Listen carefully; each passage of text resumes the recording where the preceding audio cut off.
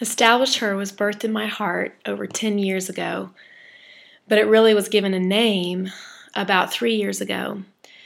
The Lord Jesus had become my life when I was a young girl and really had become everything to me by the time I was 22 years old when He took everything from me.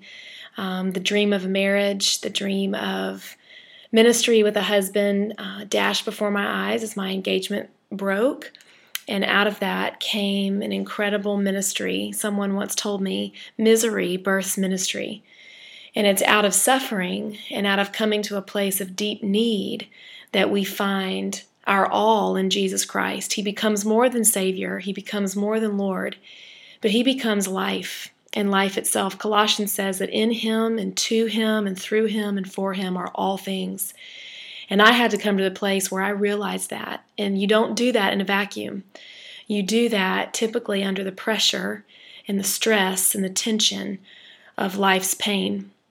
Mine came in a relational package. Others comes in financial or physical or emotional packages. But pain is pain. And a mentor of mine said that pain is the gift that no one wants. Because when we open up the gift of pain, we open up a deep need in our hearts and in our lives for Jesus Christ, the person of the living God, to meet that only He can meet. 1 Peter 5:10 is one of the anchors of my personal life, and it's become one of the anchors of Establish Her's ministry for women. And it says, after you have suffered for a little while, the God of all grace, who called you to His eternal glory in Christ, will Himself perfect, confirm, strengthen, and establish you.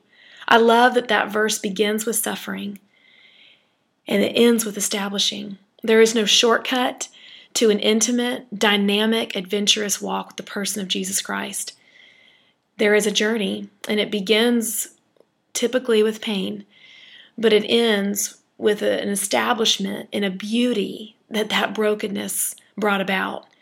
I also love in that verse that suffering is a season. It's for a little while. I love how the Lord works within our time frame, though He is above time. It has a beginning point and it has an ending point. Not all of life is to be bitter or worn with garments of mourning, but with that of praise. And though He ushers in seasons of pain and removes things, and there's times of loss, there's also time of great gain, as we know in Philippians 3, that Paul said, to live is Christ, to die is gain. He counts all things loss for the surpassing value of knowing Jesus Christ, knowing Him intimately, not just about Him from a pew, but intimately from a heartbeat, from a mindset, from an experiential journeying with a living person. And then back to 1 Peter 5, it says that He Himself, Christ Himself, not a man, not ministry, not money, not prestige, but Jesus Himself will perfect us, confirm, strengthen, and establish us. And for me, it's perfecting my identity in the Lord as my all in all. Not the man that I'm engaged to or married to, not the job that I have, not any role or any activity that defines me, but that my identity is in Christ and in Christ alone. And there's a perfection process in that. Not a perfection that will never sin, but a completion that our identity is rooted. And then there's a confirmation of Him about our calling, that there is a mission and a purpose for us on this life, that our story began long ago. Whatever our story is, all the chapters of it, the light chapters and the dark chapters, the ones of joy and the ones of pain, are all a part of confirming that call from Him. And then there's a strengthening within us for Him to actually do it. 1 Thessalonians 5 says that He is one who is faithful, and He will do it. He will accomplish the call in and through our lives, and then establishing us being the very end.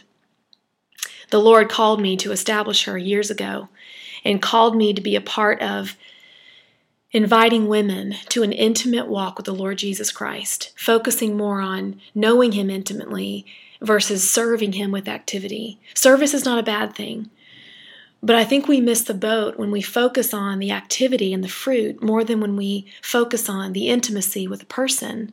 And out of that abiding, John 15, comes service and comes being a better woman and a better mother and a better single lady or a better wife or whatever it is. But all of those things are byproducts from a tangible, face-to-face, heart-to-heart walk with the living Lord Jesus through the Spirit of God. And I believe that starts with coming to the end of ourselves, being brought to our knees, however you want to phrase that, suffering, brokenness, there's so many words for it, but they're all a catalyst of the incredible adventure of knowing Jesus as our life.